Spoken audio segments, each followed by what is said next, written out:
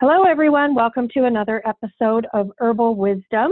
I'm glad that you're here with us again today. We've been in some uncertain times and things are changing rapidly. And so I'm really happy to have a guest on today who is going to share some unique perspective. And we're just going to have some conversation about the current situation surrounding the pandemic that we're in. And so I am happy to have with me today herbalist John Slattery from Arizona. And John is an herbalist and an author and a teacher and a wild forager. And I'm really thankful, John, that you were able to make some time to come on the show with me. So thank you very much for being here. Thanks, I know Chris. that times are really busy, so I appreciate it. Yeah, I appreciate you inviting me and your patience as well. I know we've been working towards this for at least a couple of weeks or more. It's hard to even track time at this point. I feel like March was the longest month I've ever lived in my life. I But agree. exciting times nonetheless. I wouldn't trade it for anything, to be honest. Yeah, some really, as much as a lot of what's going on right now with the COVID pandemic, and as much as it's overwhelming for a lot of people and feels kind of scary, there's some really exciting things, I think, coming out of all of the shifts that are happening. And tell me if you see this in your space as well. So I see more people coming to acceptance and understanding and desire for using herbal medicine than I have in the recent past. Have you seen the same thing? Yes, I have, and it's something that I've been watching exponentially grow for the last 4 to 5 years, and it seems like that exponential growth over the past 4 to 5 years now has exponentially grown over the past month. So if I can restate that, the growth rate over 4 to 5 years was then repeated just in the past month. And the growth rate of that last 4 to 5 years, was exponentially greater than what I had experienced and witnessed over the previous 15 years. So it's right. In a similar sense, what I was reflecting on last month was that, this sort of exponential growth and interest and attraction to and mind opening to plant medicine has a certain correlative relationship to some of the graphs I've seen on viral replication. As there's a certain amount of virus present and its ability to create an ecosystem that supports its shedding and moving throughout the system and infecting more cells, it just exponentially grows really quickly. Like some of the models that we're stating that what we're going to see from infections in the population, but doesn't seem it's quite matched up to that. But nonetheless, it's gone viral, so to speak, with people's interest in herbs. Right. So that's exciting. I've had even some medical doctors contacting me saying, okay, tell me about, herbs. I hear about these particular herbs and tell me what I need to do because what I have at my disposal isn't really working. And I think that's really exciting to when we come to this place where we know that we in the natural medicine world have known for a while that, we have great tools to be complementary to pharmaceutical medication when we need to be.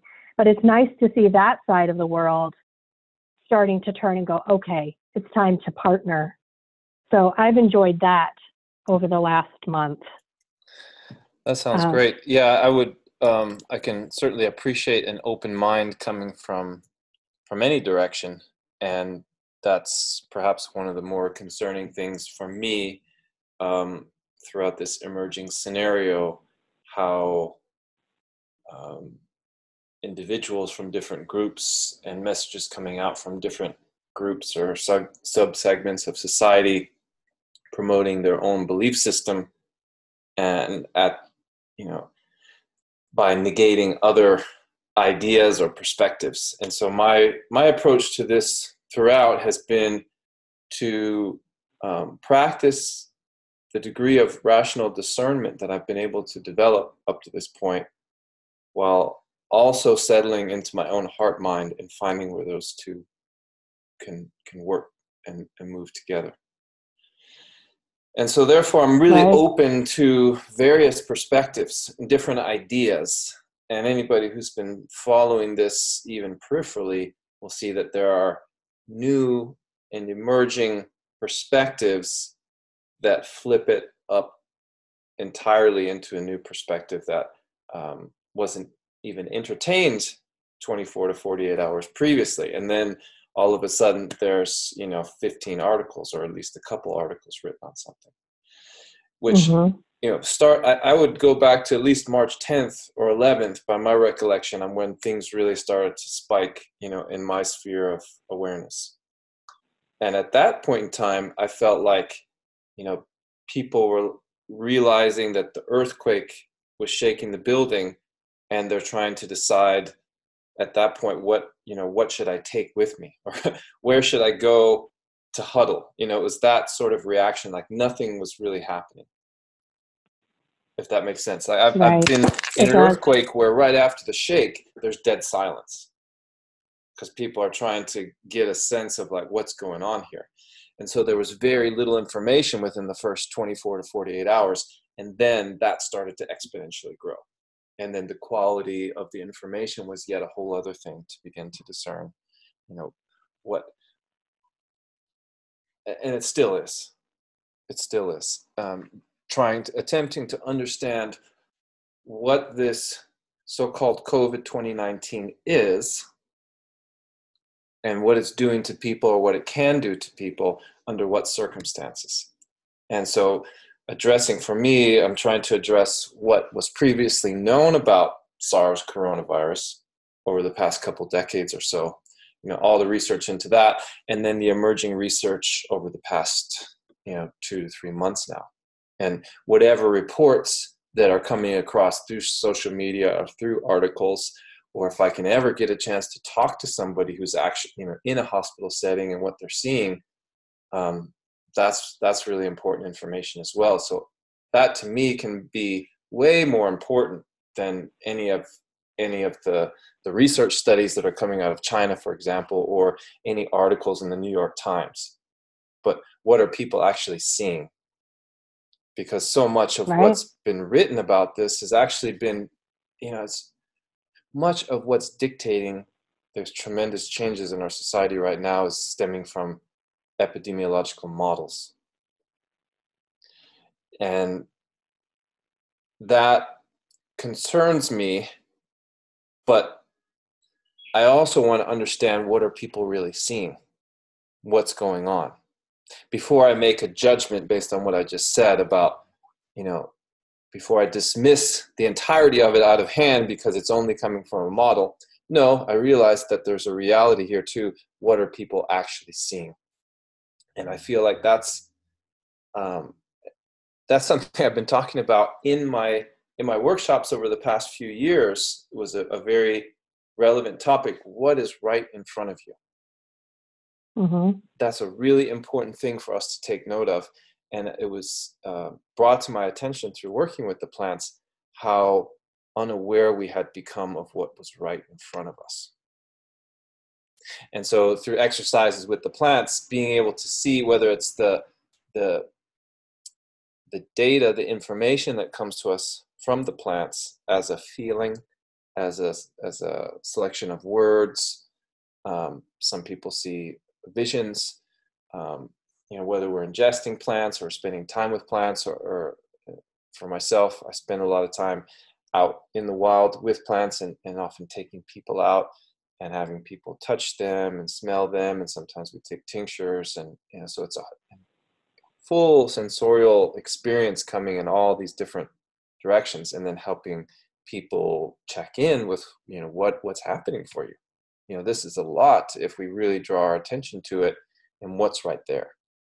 Forget about what we think we know, analyzing constituents and talking about, ethnobotany, whatever it is, not to alienate one channel of information from another, but, what's happening right here. And I feel like that work, that perspective, that angle, that orientation is really, really important right now, because there's so much below the surface or at the surface that once we sit with it, it can give us highly relevant and pertinent information to where we sit at this time.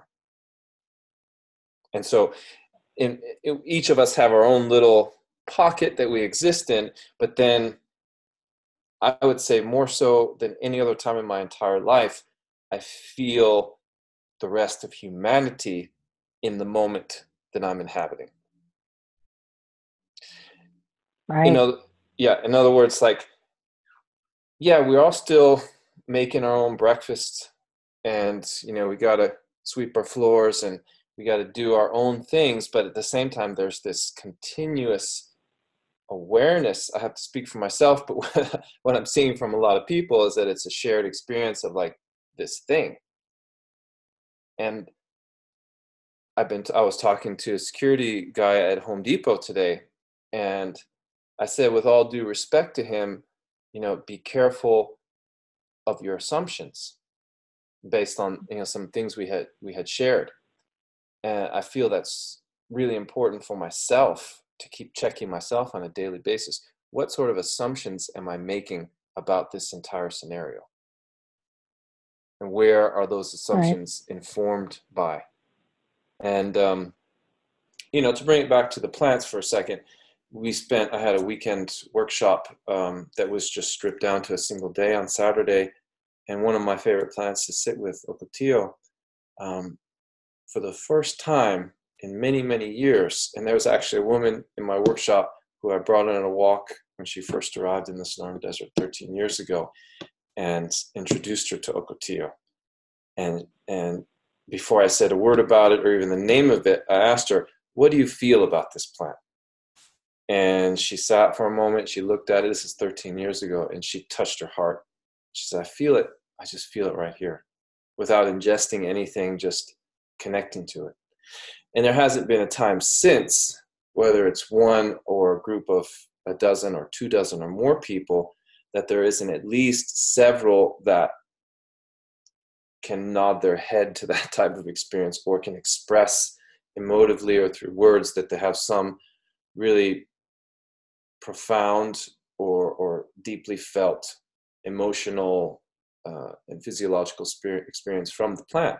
And yet at this time, amongst a group of, at that point there went from 9 down to 6 of us during that time spent with Ocotillo, it was almost universal, except for that one woman who had originally met the plant through one of my walks. They felt an absence.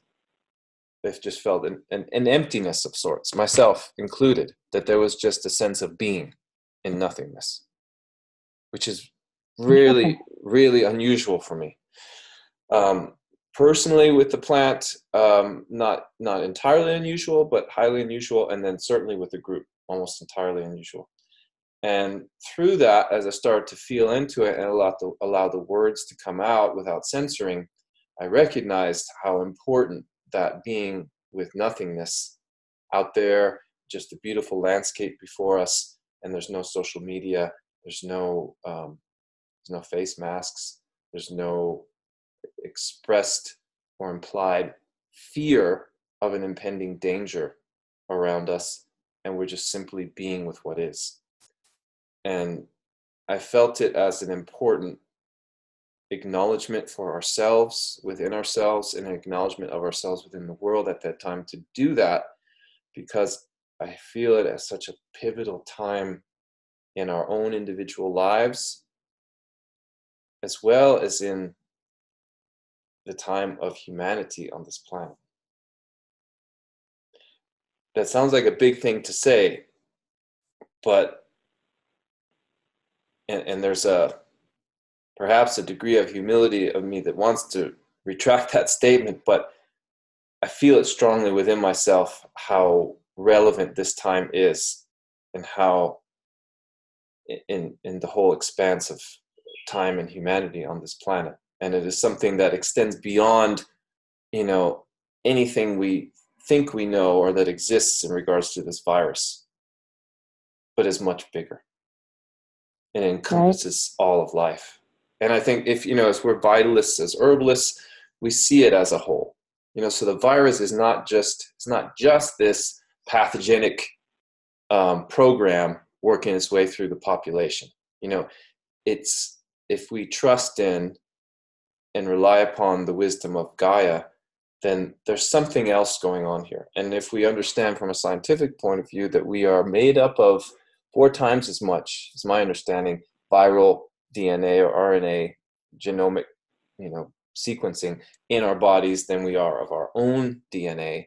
We've had a very long relationship with viruses. They're here before us, and they're here during our times, and maybe very well maybe that they're here after we're gone, if it comes to that. But the fact is that they're informing all of life, I believe, through their process of what they do, exchanging information. And whatever they're doing to us right now, if we let fear aside for a moment and just accept what is and observe it as neutrally and as objectively as we can, it seems significant to me on so many levels. I mean, even if we just set aside for a second, what is it doing to our lungs? Or what can it do to our entire physical body? Or what is it now doing to the economy as people are on lockdown? Or, what does it mean for China-US relations? If we just put all of that aside for a second, I still feel there's so much potency there for us to sit with. And that was really my objective for this weekend, as I was inspired a week or two ago out gathering some medicine on a mountainside, and it just all came to me. I had stumbled upon a desert anemone in flower, which caused me to stop suddenly as I was walking across the hillside, and I looked across the canyon to the next mountain, and all of this just streamed into me that we were going to go out, not as a means to follow the herbalist who knows the herbs and is going to explain, how this herb works for that, and how this herb's going to maybe protect ACE2 somehow so that you don't get the virus, or just leave all of that aside, myself included, forget what we think we know, and just go out there and be receptive as a basic principle. But the idea was even richer than that, and that we would, first seek, if there is something that, to address the issue of there being a threat, which is what we're essentially dealing with now every waking moment, that there's this threat, and maybe this every sleeping moment as well for that matter, but there's a threat. So what is this threat really? To forget about what we think for a moment, but just go out into the wilderness, because this has been my practice and my experience, and I trust in it. To allow myself and this group of people, I invite them to join me in this, to allow ourselves to be informed by the natural world as it is a part of who we are, as we are a part of it, and appreciate and respect and embrace its intelligence that we can receive, and seek that answer from outside of ourselves. And that question being, what is the immediate threat? Is there something that we need to protect ourselves from? If so, maybe we could learn about what that is exactly. And if we can identify a threat, or that there is a threat present, what might we do with what you have available for us, Mother Earth, to protect ourselves? Just trying to strip it down as simple as that, not going out there like, well, do you have any viroporin protein inhibitors out here? Just really narrowing down my focus about what I think I know. Even though that's, that kind of stuff is exciting. What inhibits IL-6? Right. Inevitably, somebody, I hope somebody in the laboratory is thinking about that. That's their job. They're in that quarantined, highly limited space to do that type of work. But when we go out to nature, I believe there are no limits. And so if I want to optimally meet that opportunity, I will let go of as many limits as I can. And so me bringing my a priori knowledge, all that I think I know, then I inherently set limits. So I want to let go of that and let nature show me about what it knows. And in my experience is that at the same time showing me what I already know from within, allowing it to come out. Right. So that experience with Ocotillo was really about helping me see, perhaps helping all of us that were there, see the silence, the resolve, the depth of being that resides within us. As we are daily, perhaps, I don't know, it seems my experience of the last month has been much different than the vast majority, because I've spent very little time at home and I've been working nonstop. So this, just as I feel like most of the last 20 years, I've been doing something opposite of most of society. So it kind of goes in step with my own experience. But lost my train of thought there for a moment. Feel free to interject with any. How much time have you been able to spend out in the wild? Are you able to be out as much as you used to be, or have you been forced to not be able to be out and connecting with the plants in the way that you used to be? Let me say it this way. I am grateful that my body is healthy so that I can go out into nature whenever I need to. I would say it that way, whenever I need to, because most of my expeditions for the past month have been for the express purpose of checking on plants that I need to gather, or going specifically to gather plants. And in terms of being limited in any way, no, I don't feel limited, and there are no limits in front of me. The closest thing that's come to is that in the state park, where I had the class scheduled for Saturday, they had a limitation on, they had reduced the number of participants, entrants to 100. And I'm glad that they kept it open by the order of the governor. Otherwise, the people running the park would have shut it down, which to me, it doesn't make sense, right. But we'll leave that aside for a moment. By order of the governor, nonetheless, despite the order, to reduce the entrance to 100 to adhere to the concept of social distancing, they somehow got it in their head that they're going to shut down half of the parking lot, which to me enforces social proximation, because now you're not, you're letting less people, right. But you're forcing them into a smaller space. Right. Let's park you closer together so we can social distance. I could laugh at it as we both are right now, myself quietly, but laughing at it nonetheless, because it's like, it's inane, unless there's something I don't understand. And I actually called him to ask him about it. Why did you do this? And he said, well, and he wouldn't really answer at first. And when I pressed it, he said that it's by order of the governor. He said if it was up to us, we would have closed the park. So for me, okay, it's concerning to me that such things are being put in place when they seem to contradict and counteract the express purposes of the whole, the whole policy. Right. But I'll leave that aside.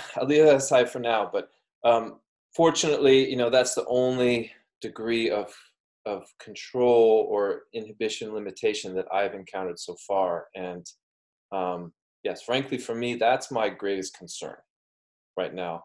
Not to say that I don't recognize the capacity for the virus to do people harm, but nonetheless, as I said already, I'm really careful not to act on assumptions about that, because there's, as much as I've researched, I feel like I still don't know that much. And I look at a lot of what's coming through in the media with skepticism. Right. And I feel like, for at least in my space, I feel some grief for the freedoms that we are freely letting go of. Mm-hmm. But at the same time, like you, recognizing that there's so much we don't know. And, you know, I have my theories or ideas of things that I feel are probable, but I don't feel like anything's proven by any means. So it's hard to make a definitive statement on why we are where we are. And yeah, so I came to the conclusion about sorry to interrupt. Go ahead. No, go ahead. I came to the conclusion about 2 or 3 days ago that there's no way we're going to come to an answer through the reductivist method. There's just, Right. certainly at this stage, and perhaps even ever, just observing the type of information that's come through and the way that it's come through, it's very confounding. It's very confounding. I feel that is an indication, you know, I'm taking all of this together, my experience in nature, all that I've observed over the past, I feel like much of the past 20 years has essentially prepared me for this time. There's so much about what I've done with my life and the energy that I've put in certain directions that really sets me up to be excited about this time and to thrive essentially in this time, because it's what I've prepared myself for. But right. looking at all of this, it indicates to me that there's something highly dynamic going on that we cannot conceptually trap it, compartmentalize it, and define it and put it away into a box as we've become so accustomed to doing with so many things. And that ties in directly to what I'm saying about the assumptions, and that I feel like we've been lulled into a sleep as a society, believing that all of that compartmentalization is complete and sufficient in explaining the world. Whereas, you know, you can make a lot of assumptions about, think about it, you know, people you know, and if those assumptions are general enough and not so invasive or don't conflict with, you know, the interactions, the essential interactions with you have about this person, you could carry those assumptions throughout your life and never really be challenged on them. But I feel like right now, all of our assumptions are being challenged significantly. I agree, for sure. And I feel it's an excellent, I'm excited about that because it's an excellent, for somebody that really likes to get to the truth of the matter, like, let's see it rise up. You know, within a week of this starting, I thought that we're really going to see the wheat. This is where the wheat's going to separate from the chaff. You know, right. So much murkiness about things. And, you know, I think a lot of that is distilling out, you know, is coming more clear. But at the same time, so much is coming out that at the surface, if we look at everything that's available to read right at the surface, it looks so contradictory. There's like so many aspects to it. And this, I relate to my work with plant energetics. Like, you can have a group of people, they all take one herb, and one person's hot, one person's cold, this, that. There's all these different, you know, manifestations of it that just makes it look like nonsense if you don't have a deeper understanding and awareness of what is happening at the energetic level. And I feel like that's what our ancient ancestors had.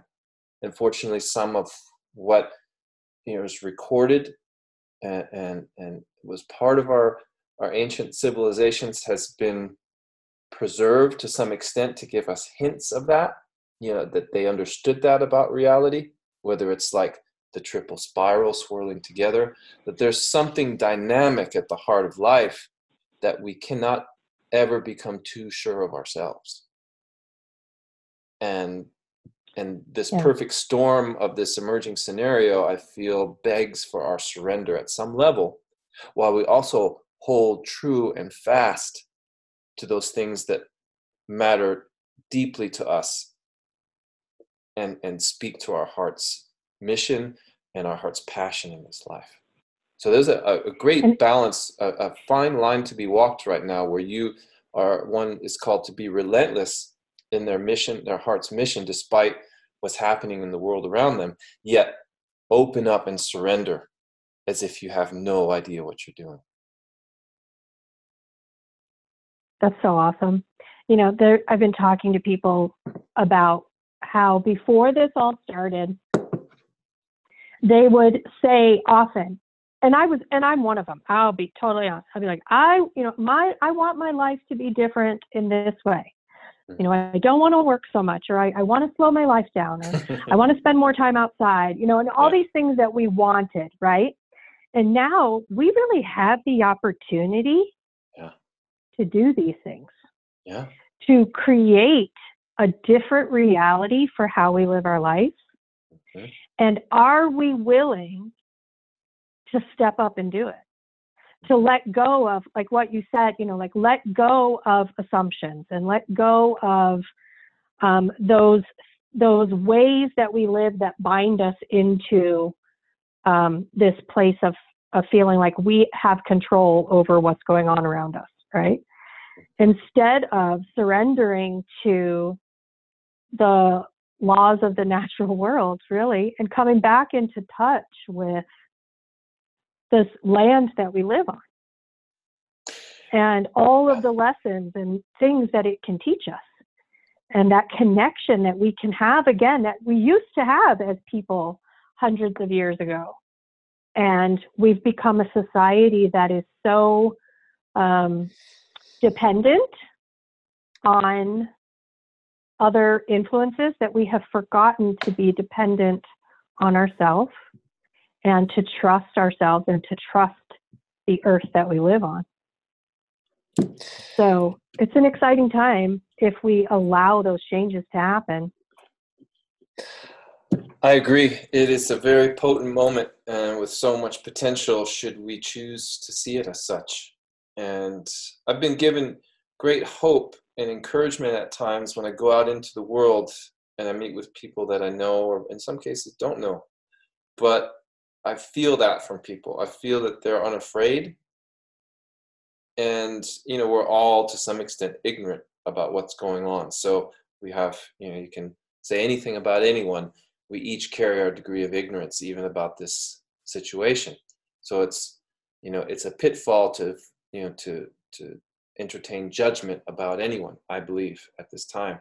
But to see people's strength in belief of their own, resistance, internal resistance to the virus. You could say that's ignorant, okay? Like they don't know any better and they should be doing this or that, the other thing. Okay, I can appreciate that perspective. But for me, it's encouraging and inspiring to see someone who is unafraid of it, or at least willing to accept that which may come. I feel that's something about ourselves that we've lost touch with, and it has saddened me deeply. And so I have hope when I see that, and such that when I'm speaking with somebody who shows a degree of skepticism and is elder in their 60s and unafraid, I say, I feel compelled to shake your hand. We're standing away from each other most of the time we're being engaged. So and he's like, yeah, sure. And we shake each other's hand. That to me, okay, maybe we exchange some viral DNA, viral RNA, between us. I don't know.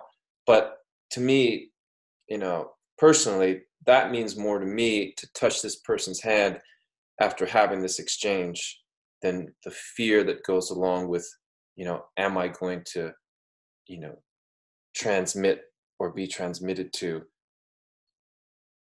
that. Right.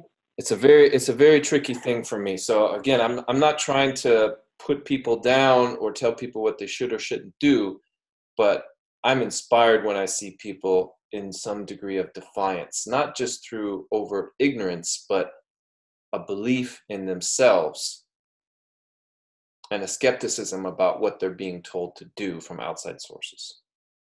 Right. I've had people say, well, aren't you afraid of this virus?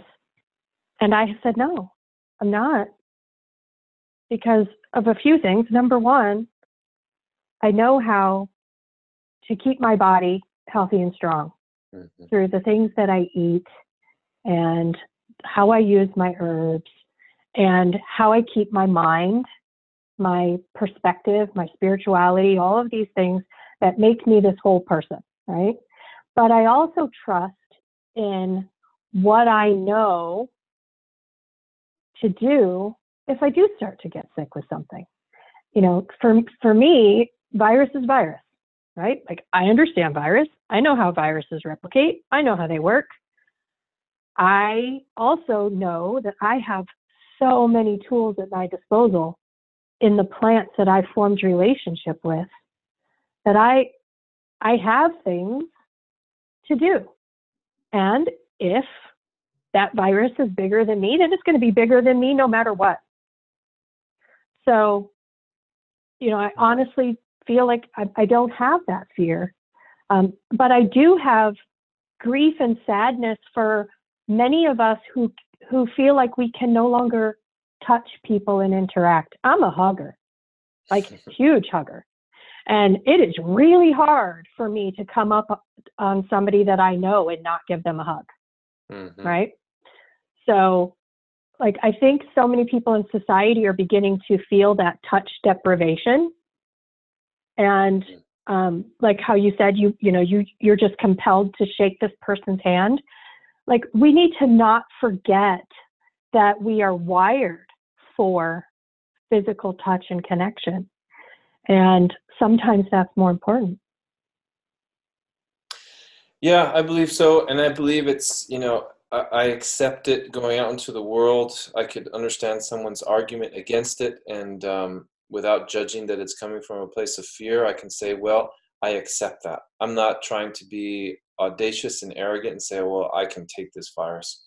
The virus very well take my ass down, regardless of how healthy I think I am or what I know. But my point is that for me, it's more important to acknowledge this person before me in a way that I feel in my heart at that time than to choose fear. And that's where the Ocotillo was eventually taking me, and into this place of stillness, I was inspired to ask the question. As I stated, I had this intention as we went out there, what is the threat?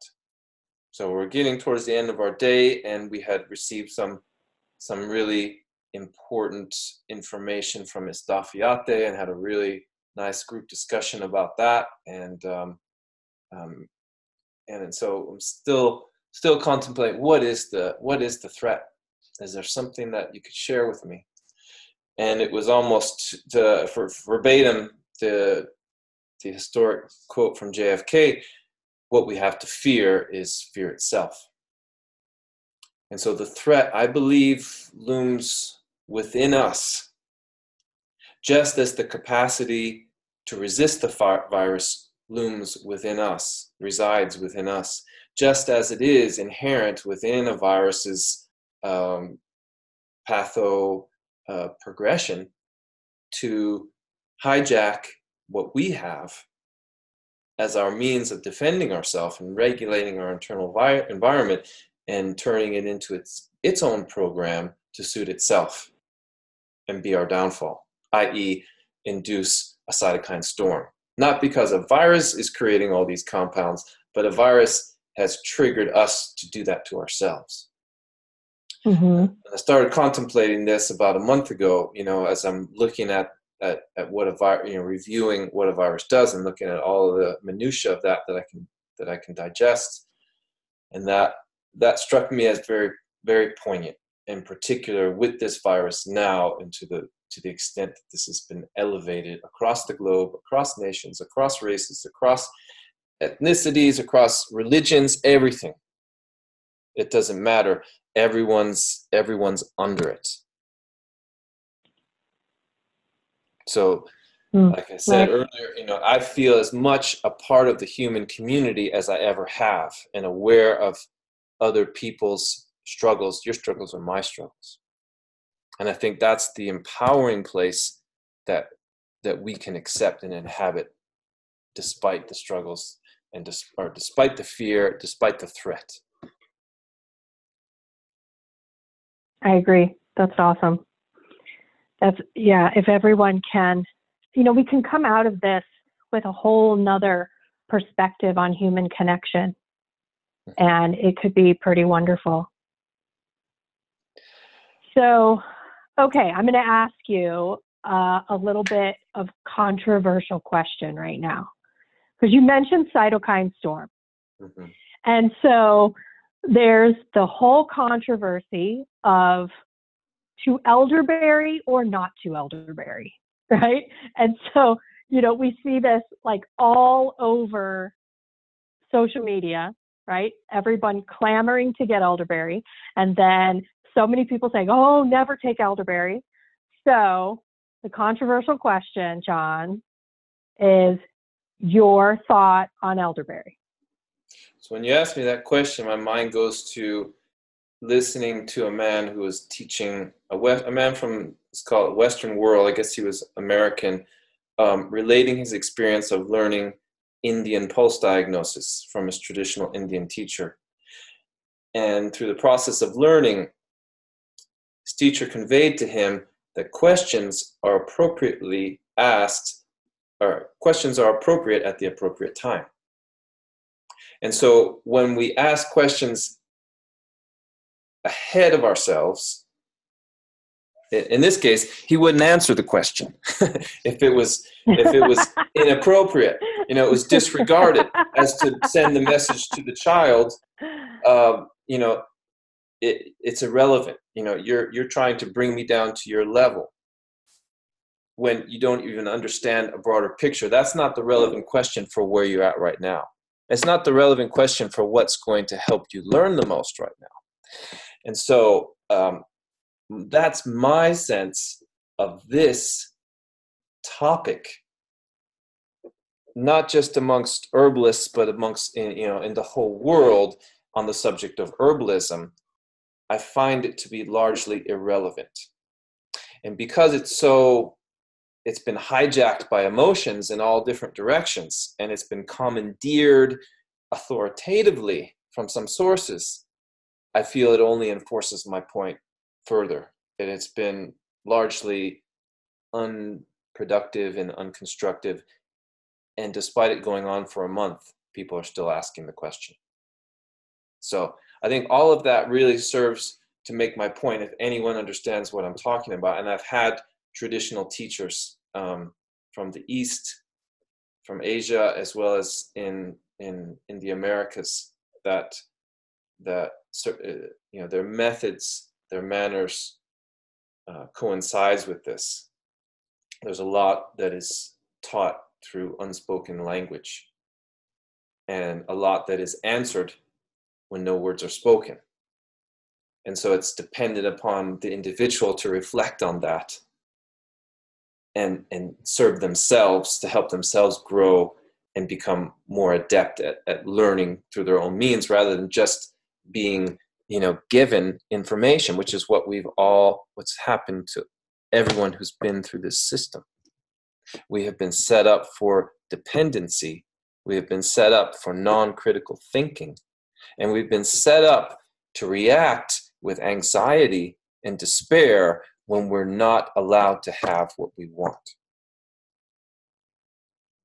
And so it's all kind of par for the course. But more directly to your question, I think the simple answer is that it doesn't really matter. Frankly, I don't believe it matters, by and large. Okay, I'm not really of the political correctness mindset that states that I have to administer everything so that there's absolutely no harm to anyone in the world whatsoever. I think that's ludicrous, frankly. I feel like, and I don't feel it's my responsibility. I don't feel it's my responsibility to be responsible for the entire world in that way. So what I'm trying to cover two ends of this is that, do I believe that it's impossible for elderberry or any part of elder to cause an injury to someone? No.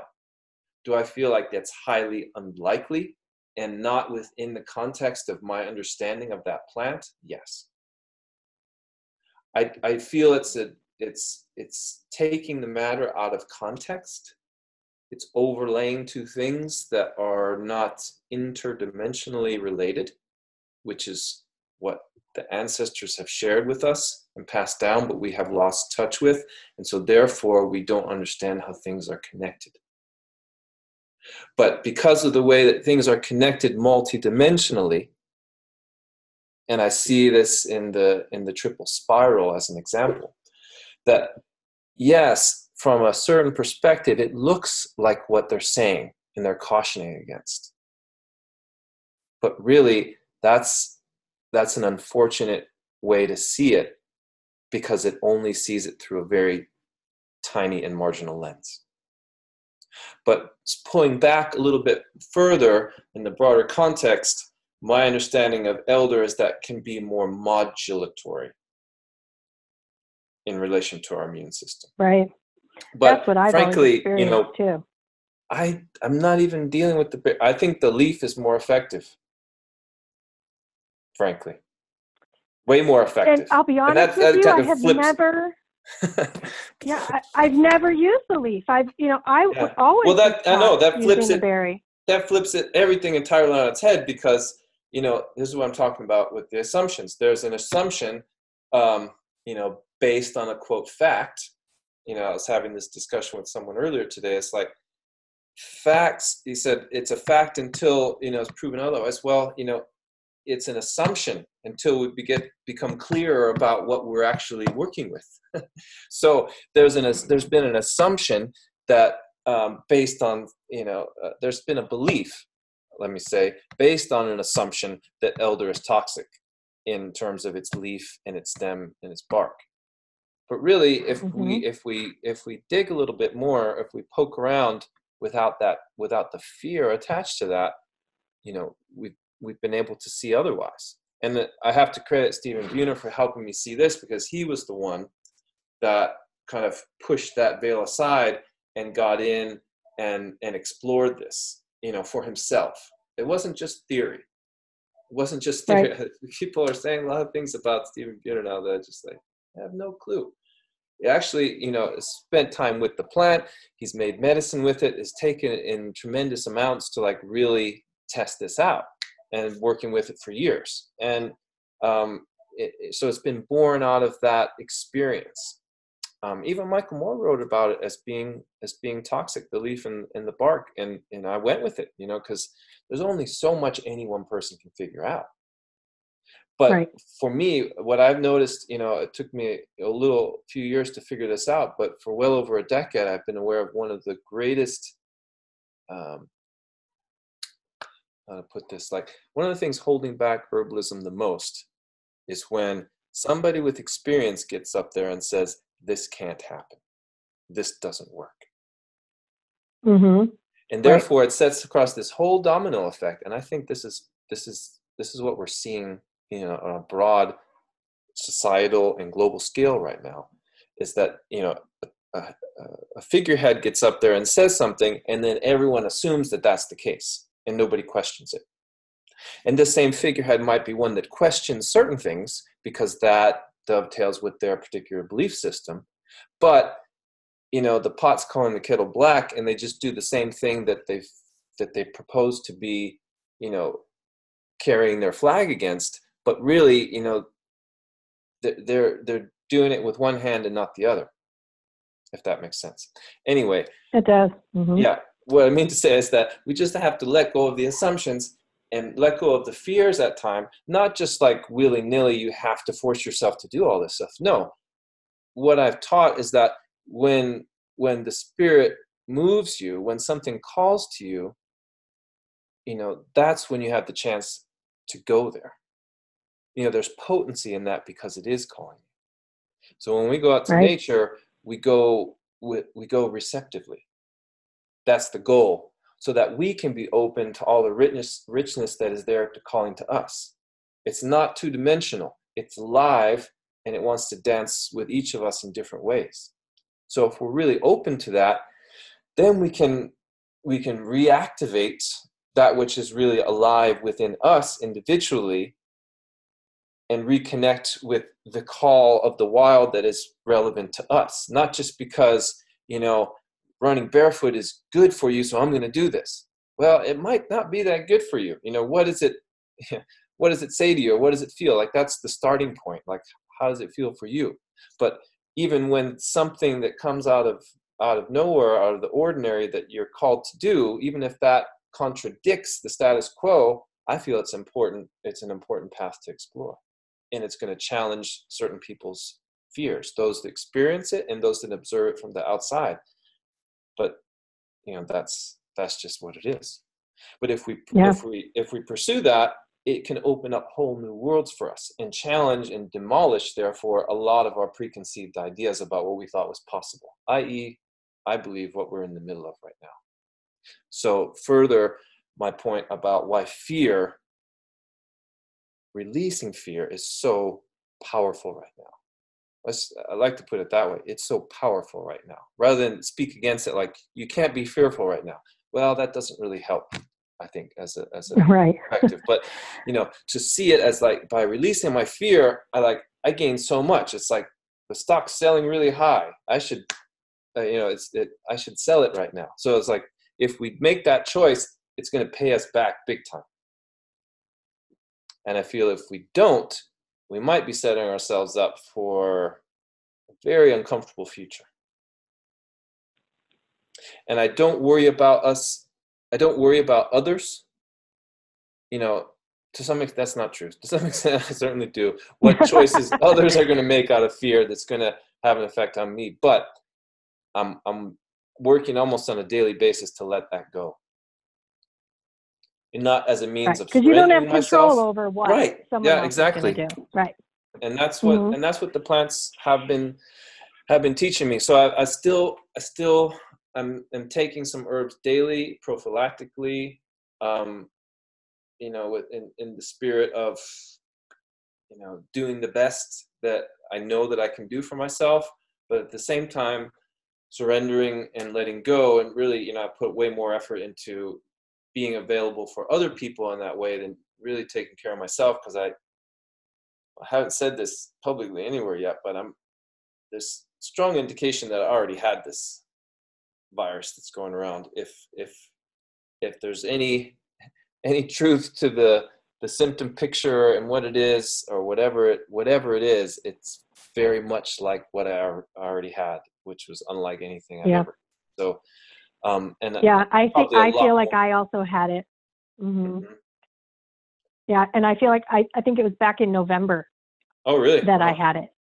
Yeah, it was as early as November, because, like you said, it was like nothing I'd ever experienced before, and it took me down for several days, and I just kept thinking, man, this is odd. This is really odd. But then I recovered, and that was fine. But I'm talking to a lot of practitioners who say the same thing, that naturopathic physicians that say that they believe they've been seeing this since November, December time. Yeah, that's what I'm saying. I really can't settle on anything, and I feel all of my presumptions and assumptions only serve to limit my understanding. So, even if there's a lot of data out there that contradicts what you just said, I'm open to that possibility, trying to leave some space open to that, because as soon as I shut myself off to this flow of information, I realize I've narrowed down my capacity to understand what's really happening. Right. And, one of the things that I love about how you teach is that, and I remember the first time I met you, I brought my students to your class when you were up here in the Prescott area. And it was really a beautiful experience, because you do focus on getting people to that place where they are intuitively connecting with that plant and allowing the plant to teach, rather than, like you said, you being the expert saying this plant does A, B, and C. Every person in the class had that opportunity to learn from the plant on their level. And it was really so beautiful. So I just want to say to you again. I know I've told you this before, but I really, really appreciated that opportunity to come with my students to your class and to really experience that way of learning from the plants. So thank you for that. Well, thank you, Chris. I really appreciate that, because it's a fulfillment of my role, I feel, to do that. And any time that people show up, let alone recognize it, I feel like I've released some of my load, my responsibility. So it's a very fulfilling endeavor, in other words, for me. So thank you for recognizing that. Now, you also have recently released your new book. So do you want to tell everyone about your new book? Yeah, sure. I think it's a wonderful companion for this time, as people are seeking to learn more about the medicinal plants that are right around them. This book is called the Southwest Medicinal Plants. So the area that is focused on ranges from Southern California, across Arizona, New Mexico, into Central Texas, Western Oklahoma, Southern Colorado, Southern Utah, Southern Nevada. A wide variety of habitats, which are all included in this area, from low desert to high elevation, which is all what I have close by to me as well here in Southern Arizona. But the book is somewhat of a field guide, with plenty of really nice photos and aids in identification, guides towards making medicine with the plant, after direction on proper harvesting techniques, and medicine making guide. And in the intro, there's a bit of I was able to share a little bit about my concepts of bioregional herbalism, which tie into a lot of what I was talking about here today. And if there's a next book in the wings on this in this arena, that would probably be it, to go deeper into the concepts of bioregional herbalism. But for where we're at right now, this, I think, is kind of the perfect book. And I would ideally like to see more books like this that are more regionally specific. But in the absence of even broader works from many areas, I think this book is really, really appropriate right now. But, for example, I could go out into my yard and find at least a dozen or more. I've introduced a lot of plants to my yard, but even if I hadn't, there'd probably be easily a dozen of the plants in my book in my yard or in my neighborhood that, had I not chosen this path or been awoken to this path in my life, I might not even be aware that I have these, medicinal plants in my yard. So that's a really important, I think that's why this book is really important right now, especially as this emerging scenario, as I like to call it, first exploded, and people, just were rushing for herbs, and either people, who couldn't afford to buy a lot of herbal products right away, or, they were, stores were rushed, and online businesses were sold out. I was, trying to help out as many people as I could online to direct them towards what their local resources are. Use this plant for steam inhalation if you're in the Sonoran Desert. If you're in the high desert, use this one. If you're in New England, use that. If you're in Ireland, use that. Because everywhere you go, there's something that you can use, and it's probably even more potent than anybody realizes, including your local herbalist. Herbs are always surprising me in this way. So I think this is really the big move, going back to where we started this discussion, on people's reawakening to herbal medicine.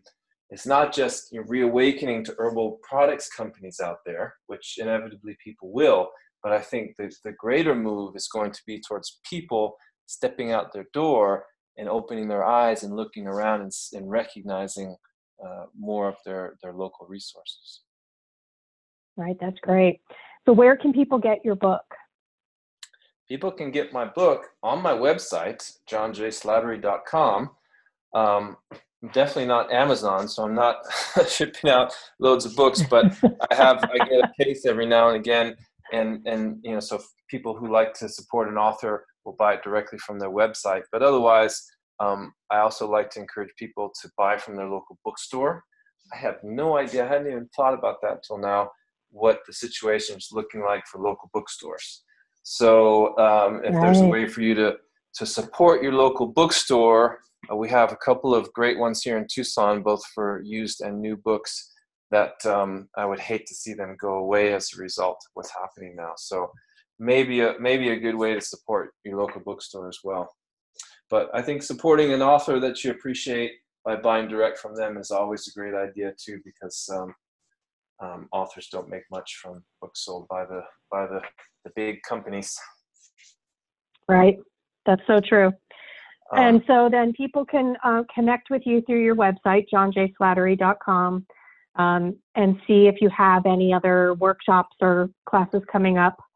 It was a rather ambitious spring that I had planned, with a lot of traveling from Southern California to France and many places in between. But of course, much of that has to be canceled. And it's unfortunate, because I realize that it's a really important time for this work, but at the same time, it feels right to stay close to home right now during this time of uncertainty. So I had a workshop scheduled for Dallas next weekend, and a couple weekends after that, Las Vegas, Nevada. That could happen if we get enough people. I'm willing to go up there and do it, but right now it's a bit uncertain as to the climate and whether we can get enough people together to do that. And otherwise, I see this as a great opportunity to bridge into video teaching. I think there's no substitute for being out in nature and live with the plants, but perhaps I can start whittling away some time to present not just some plant walk videos, but other videos directed towards plant identification and medicine making, to inspire people to go out and be doing it on their own as well.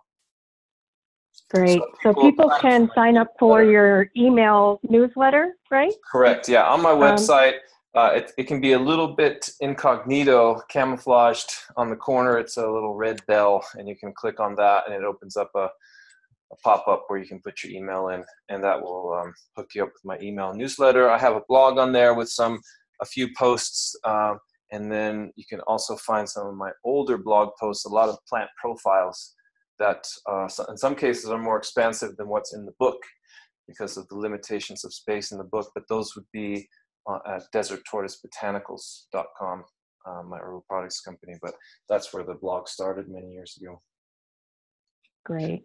Well, I just want to thank you again for taking the time to sit and talk with me today for this episode. I really appreciate how busy you have been, and am very grateful that you would take this time. And I think that anyone listening is also grateful for the wisdom that you shared today.